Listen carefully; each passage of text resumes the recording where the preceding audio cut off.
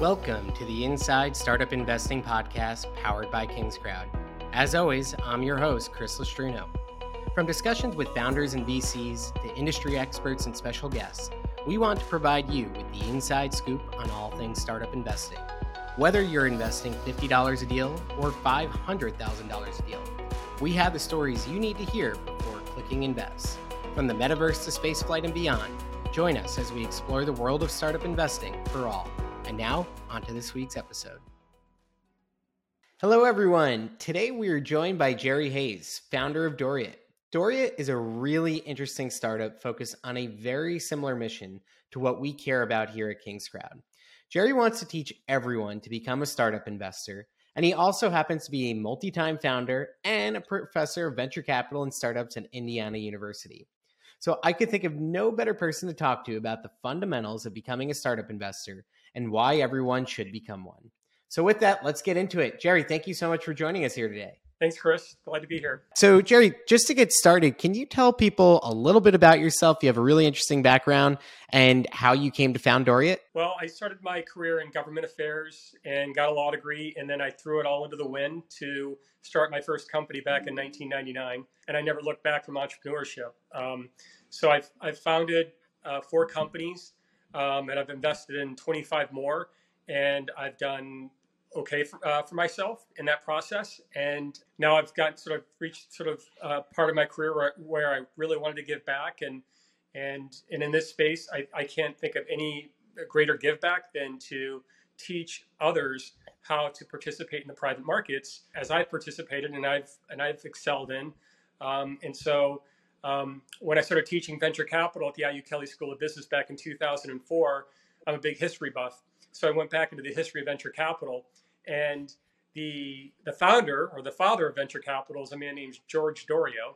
So he's French. So there's the Doriot, there's the U.S. pronunciation, and then there's the French pronunciation of Doriot. He was a Harvard professor teaching a class called Industry, which that was entrepreneurship before it was entrepreneurship.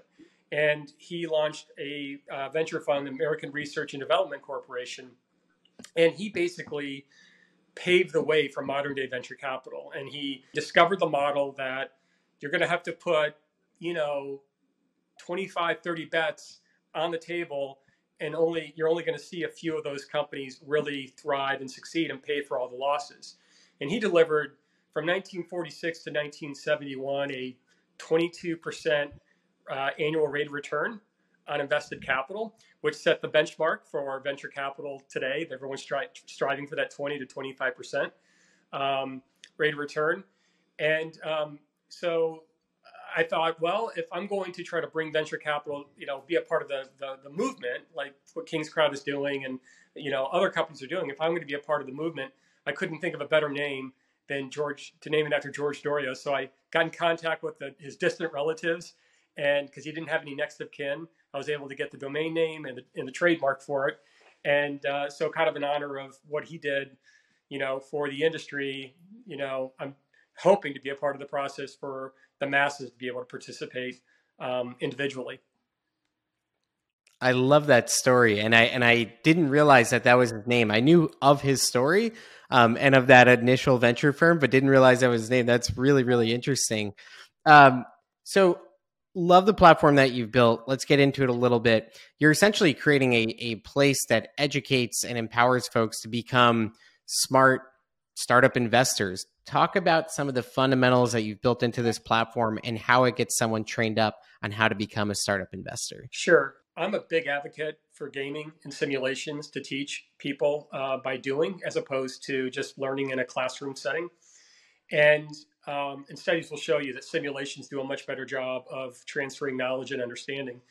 So to me, what I've found, and I've talked to a lot of angel investors, and they all have their stories of where they've gotten their knees skinned up and some maybe lost an arm or a leg early on, is that fundamentally, if you're going to bring lots of people into this market, and when I'm thinking 2030, I'm not thinking about today. Like what would startup investing look like, 10 years from now?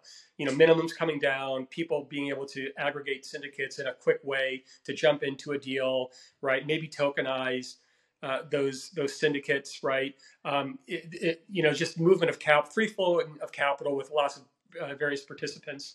The first thing is it's safety and risk, right? It's what we have to teach people not to be so googly eyes over a single deal that they put all their money into it, and they've got a 90% chance of failure on that. So what I did was, okay, if you're going to be a startup investor, you want to be a startup investor, let's put you in the position of being a startup investor. In our case, we'll give you $500. And then I scoured through PitchBook and I found 50 companies that have went through the funding life cycle, right?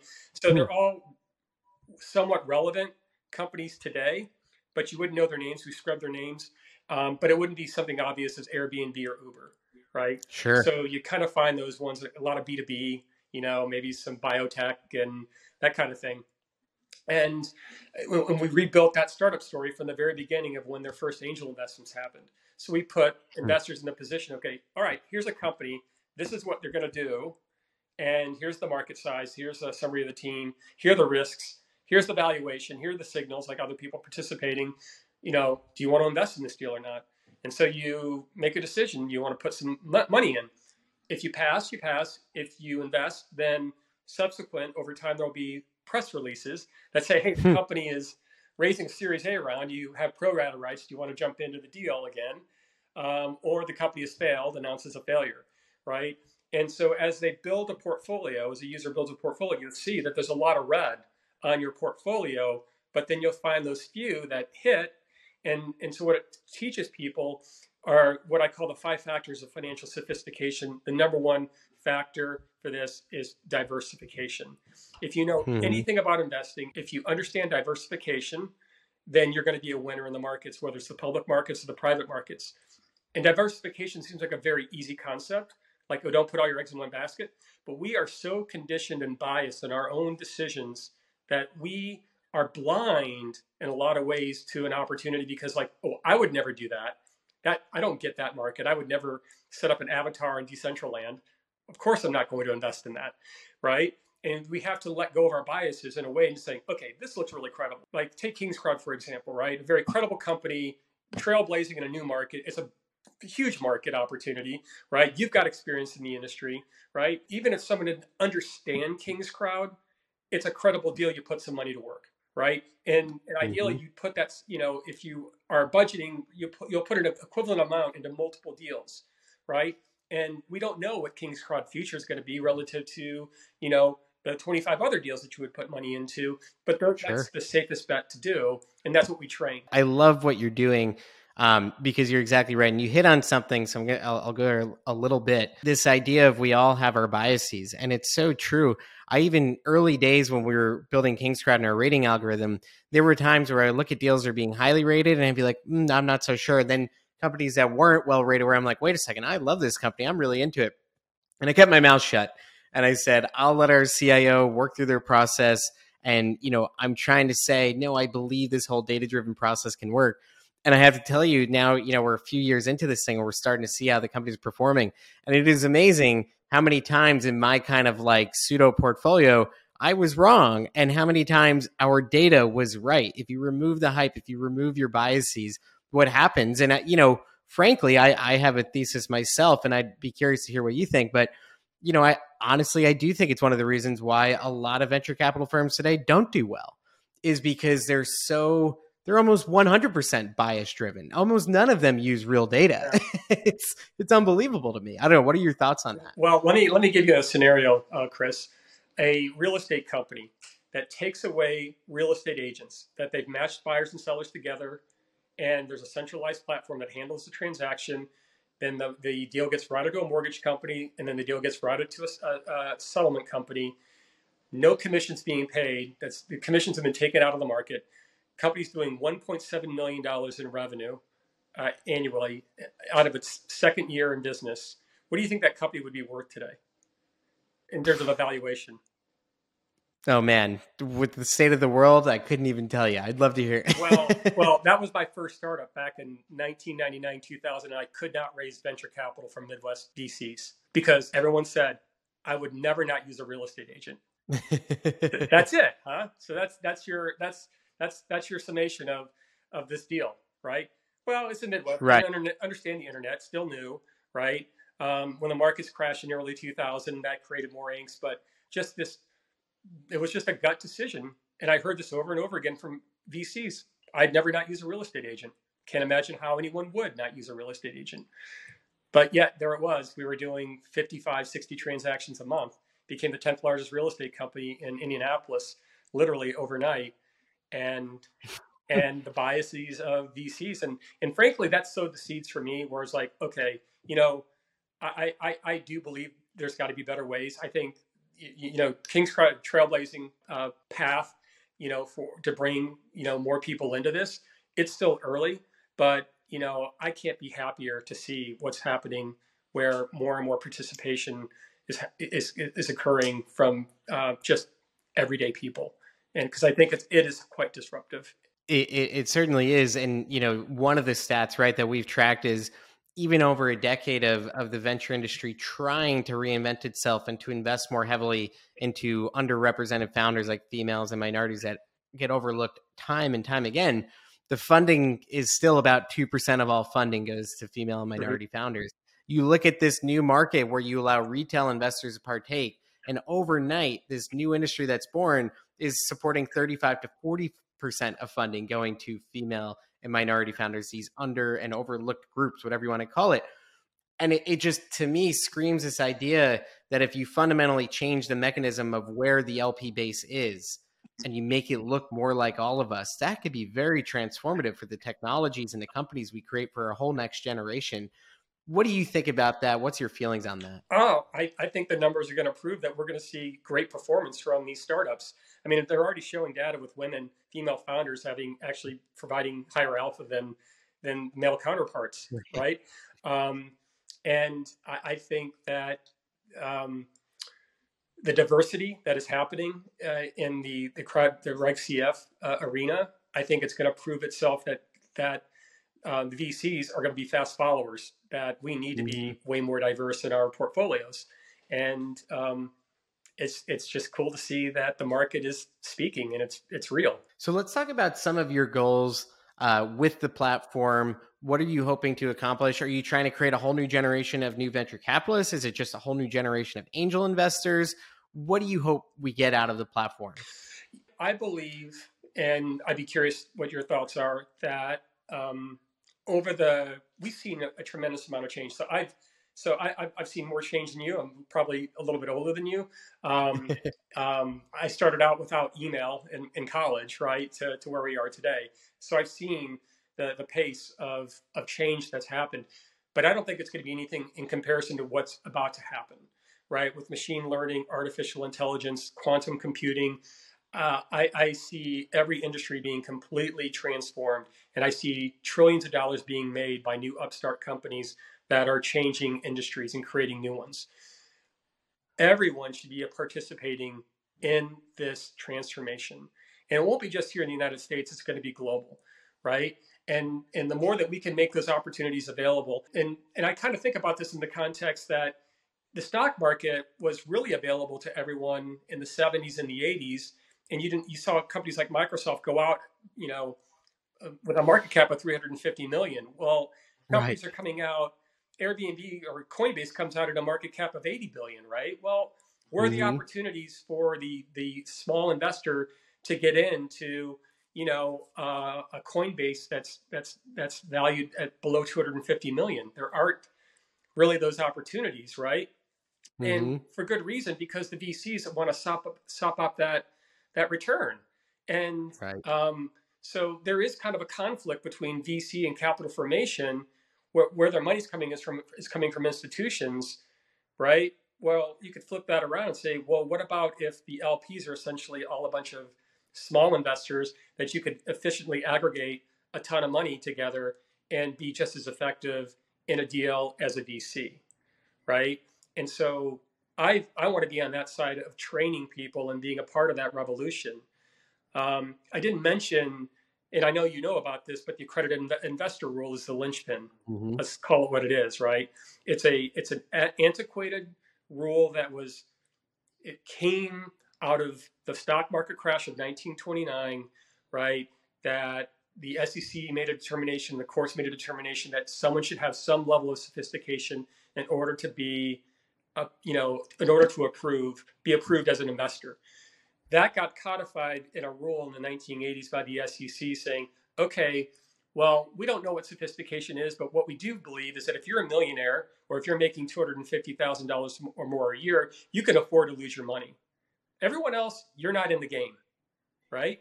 And they've held on to this rule for 40 years, only until recently that the pressure from Reg CF and just pressure from the overall industry saying we need to have other paths other than being a millionaire. So the SEC passed a rule 2 years ago that says, okay, well, almost 3 years ago now, that you can be approved as accredited if you can successfully demonstrate a level of sophistication, and we'll accept anyone from outside to submit an exam or a course that would prove this.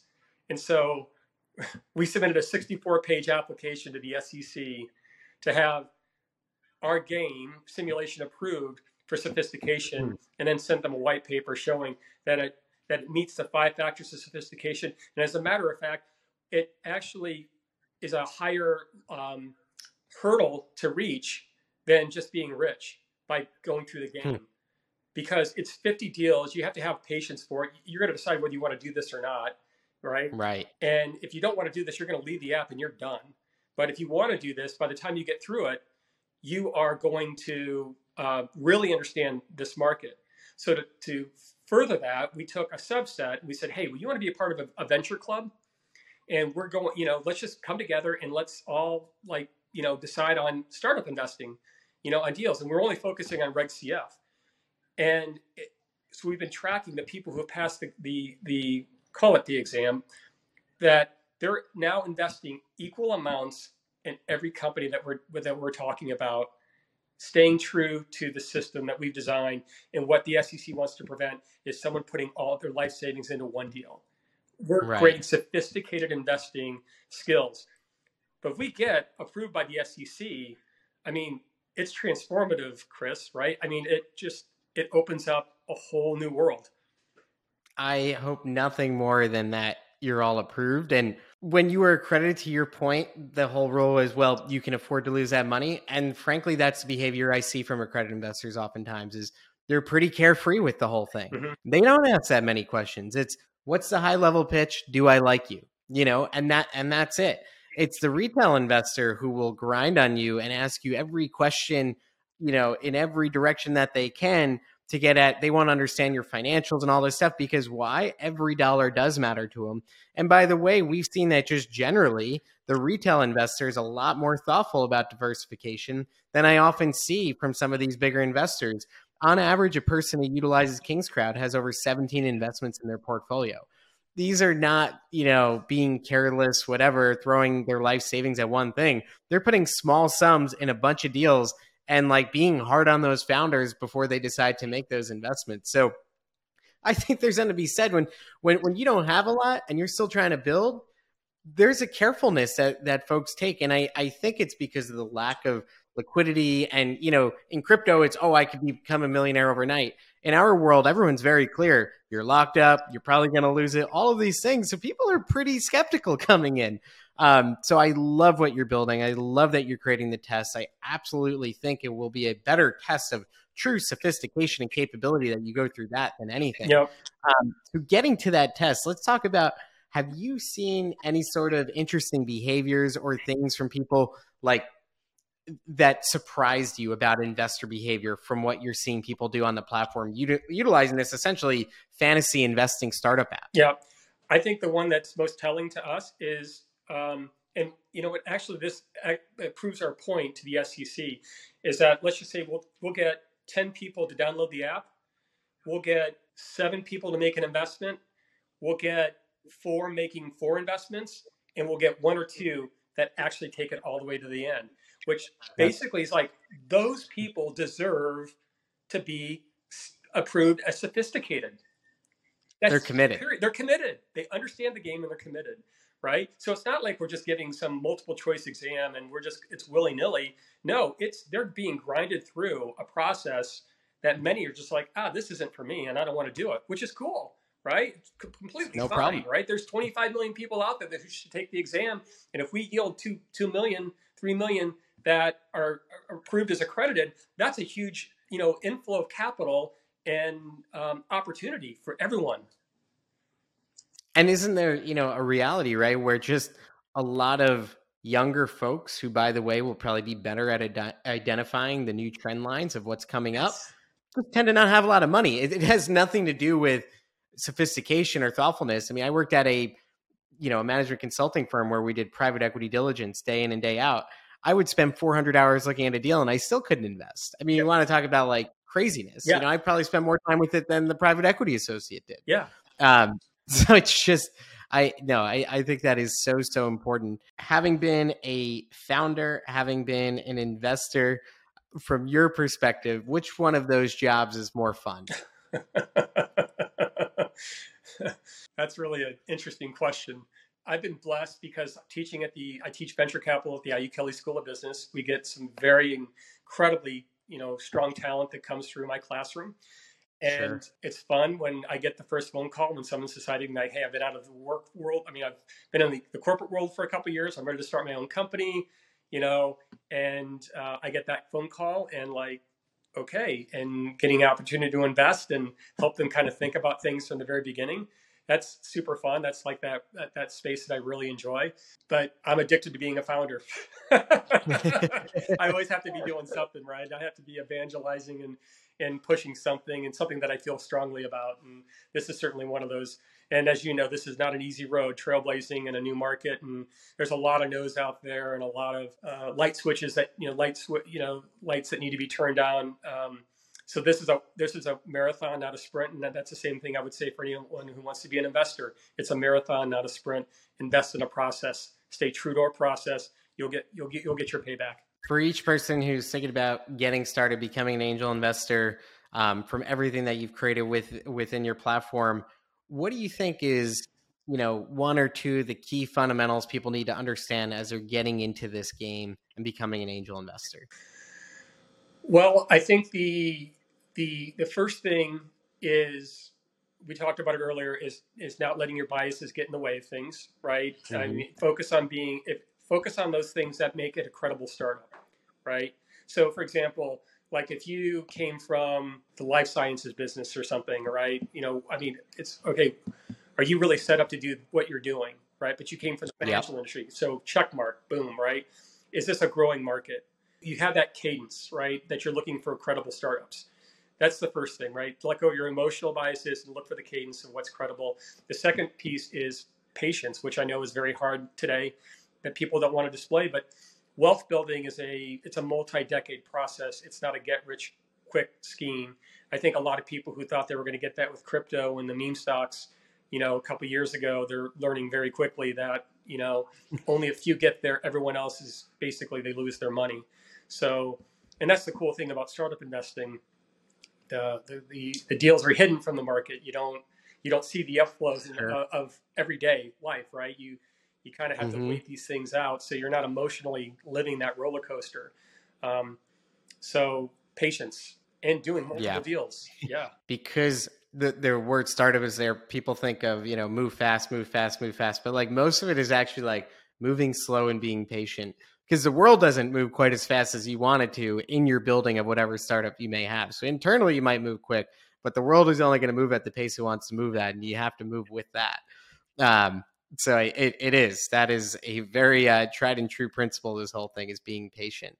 For those who want to get started, utilize your platform, what is the best way for them to get started and start learning how to become an angel investor? Sure. You can just go to Doriot.com. DORIOT, or you can type in fantasy startup in Google and the app will pop up. Join the coalition. We need lots of people to get behind at least one path to open up this accredited investor rule. So the more that we can get users certified and they want to be a part of this and join that coalition, it could be game changing for everyone. So the more the merrier. Yeah, I couldn't agree more. We love having more tools in the market to get people educated, to get you practicing. I know I've heard from some investors who even listen to this podcast who have said, I'm excited about this, but I don't have any money I'm willing to lose. And that's okay. That's a good place to start. That's honestly a thoughtful place to start. And if that's the case, then play the fantasy game where you're going to learn how to be a startup investor. You're going to get to take a shot at doing it. And you could start to see, okay, I have the thoughtfulness and I have the approach to be able to do this in a way that long-term can make me money. But this is a way to do it without having to put up any at-risk capital and really learn the process. And I couldn't agree more. Teaching people how to have that sophistication so we could push forward these accredited rules and get more people to be accredited because of their actual intelligence and capability, I think is wonderful. So thank you so much, Jerry, for what you're building. Really appreciate it. And as we mentioned, Doorio.com, you could check it out and start learning how to become an angel investor today. Jerry, thank you so much for your time today. It's been an absolute pleasure. Thanks, Chris. Thank you so much for listening to another episode of Inside Startup Investing. Before you go, if you enjoyed the show, please give us a like or a positive review on Apple, Spotify, or wherever you listen to podcasts. And be sure to like and share our latest episodes. And if you like what you heard and want to learn more about how we can help you manage your startup investing search, diligence, and management at KingsCrowd, check us out at kingscrowd.com. Thanks, and until next time, happy investing.